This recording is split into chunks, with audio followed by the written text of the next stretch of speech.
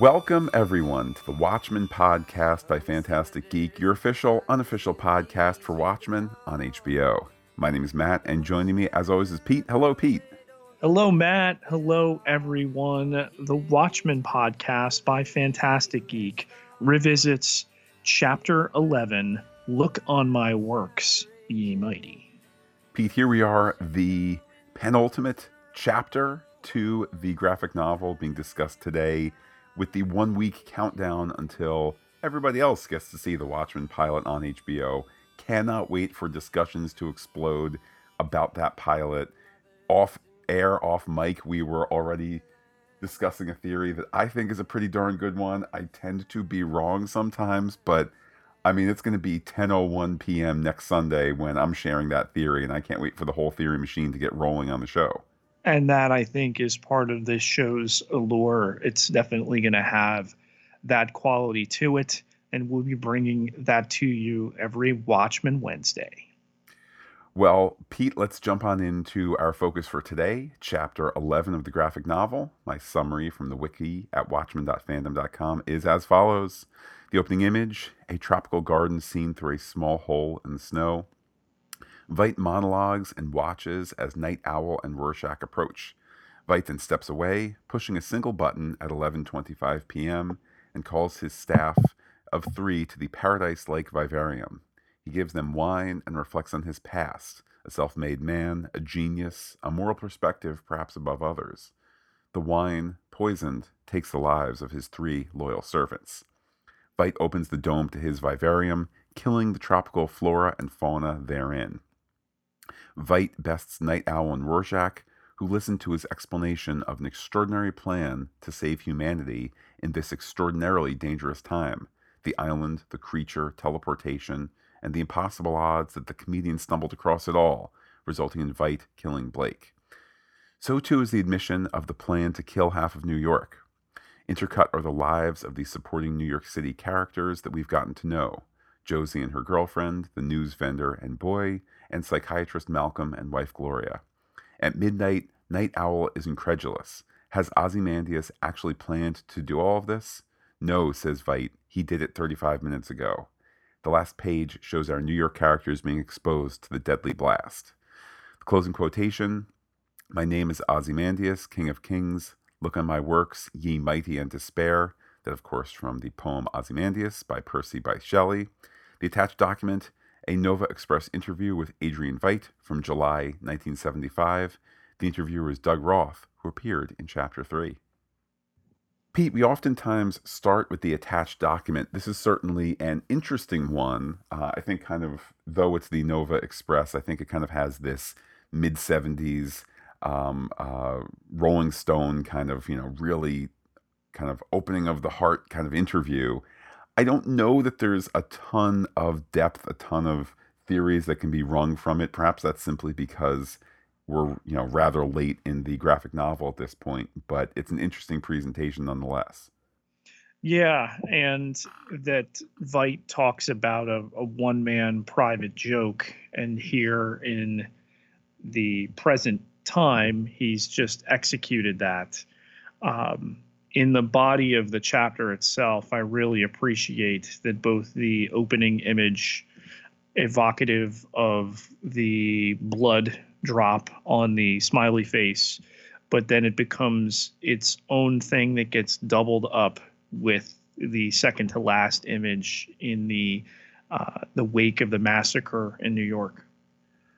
I think too. I wonder what it must have been like to be DC Comics getting uh, early drafts, or I don't know to what degree with our authors working in England. I don't know to what degree DC Comics was just on the receiving end of final pages or something like that. But this has got to be a script before Dave Gibbons started to pencil it. This has got to be a script where you go, this is a whole lot of monologuing, and not really a ton of action.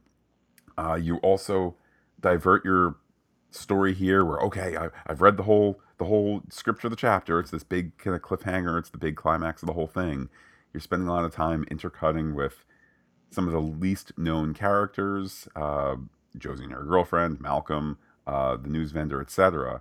Uh, but in its presented form here, it just works because there is that tension of he's got an interesting monologue. Then you go back to New York and you're saying, well, what is this small story here? Josie and her girlfriend are fighting. And it all kind of leads to this crescendo, crescendo, crescendo where you get to that last page and it's just a punch in the gut. Yeah, and to have it explained that it's already happened, and to get the delicious moment that Veidt has to tell Dryberg that he's not a Republic serial villain, that he wouldn't explain it without having already done it. Great, to de James Bond villainify, uh, all the stories that have come before, and then the disclosure that, well, hey, teleportation works, but only if you want things to explode upon arrival. I mean, the whole book before this chapter has obviously tried to pull away the superhero aesthetic and redefine it and make it feel more realistic.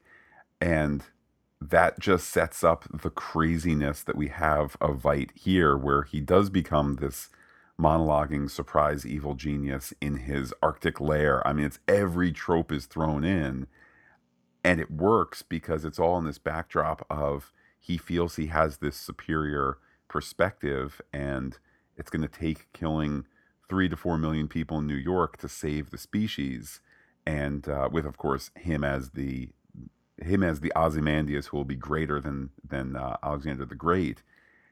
It all just works because it's a level of ridiculousness that belies the rather restrained world we've been living in until that point.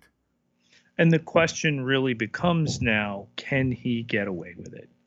Can this be allowed to take place and to not suffer any repercussions as a result of it, apart from the internal mechanism of, I had to get over myself and do this, greater good and all.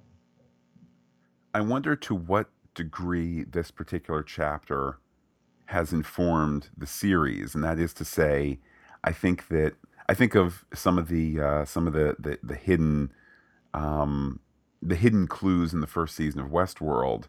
Do you take a chapter like this? Obviously, they're not adapting this chapter for the series, but do you take a chapter like this and say, "Hey, we want to do our own big climactic thing"? For example, do you do some sort of port over of we just see the time 11:25, we just see it the once when he pushes the button? Do you take from this X number of years later, hey, in the New York scenes, maybe you should have had a couple of references to the time. Hey, in our version, in episode 4, episode 6, or episode 7, whatever it is, of the series, when we do our version of this kind of emotional beat, we want to give a little bit more of a tip. Do you maybe save the actual explosion for the next episode or something like that? I don't know, in part because this is such a well constructed chapter, even with the essential lie that what you are seeing on, he talks, and then the next panel is people in New York. There's the lie that those two are going on at the same time. And I think we forgive it because the climax is so great. No spoilers to the pilot, which we watched in New York, but there's the hinting at what is the Seventh Cavalry's larger plan.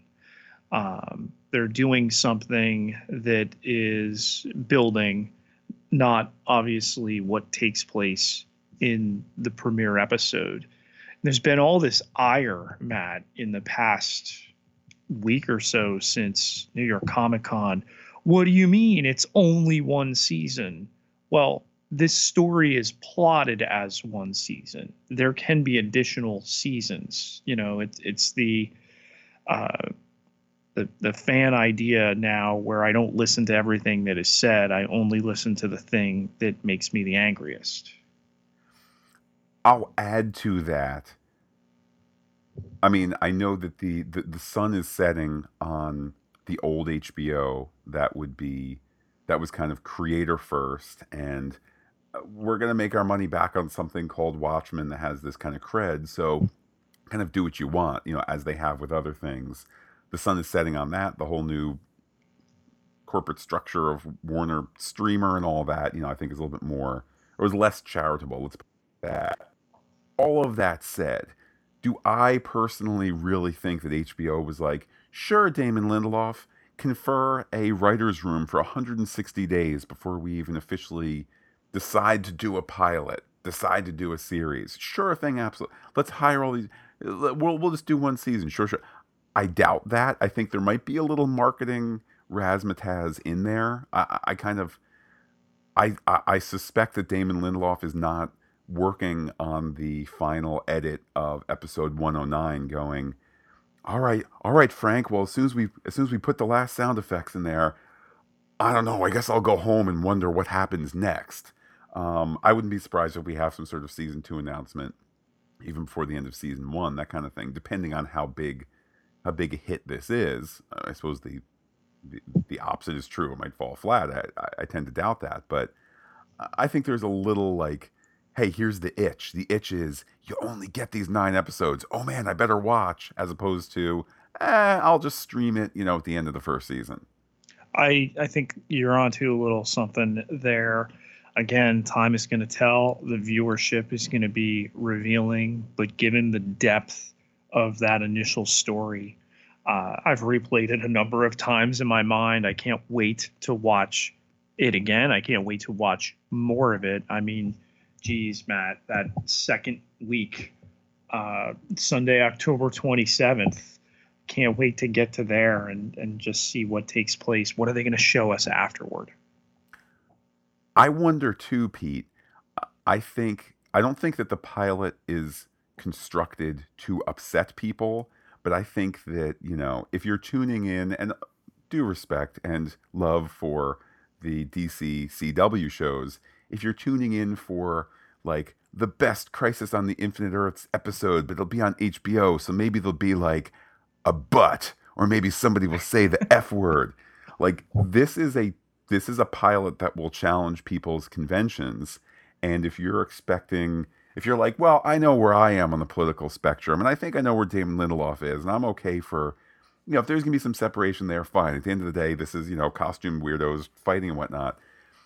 I think that there's a mix in the pilot that's not, wherever you are, let's say on the political spectrum, this is a show that's going to have you question your views relative to the world that they're living in, and it's taking issues from today and mixing them and putting them together in a way that's ultimately destined to make you think, not destined to make you say, and that was a great hour of TV and my popcorn bucket is empty, now I will go to bed.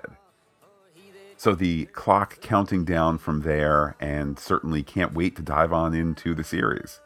Yes, 11:25, 8:59 on Sunday, October 20th. All the time in between, Matt. Can't wait.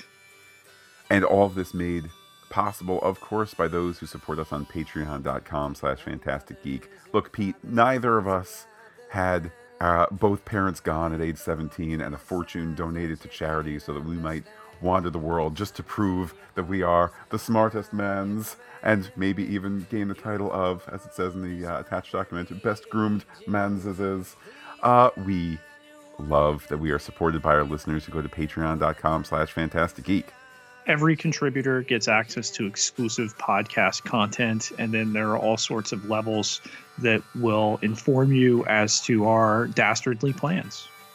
Luckily, Pete, the best laid plans are those you share on Twitter. How can people talk to you there? You can find me on Twitter at Peter, PIETERJKETELAAR, 10,682 followers. Can't be wrong.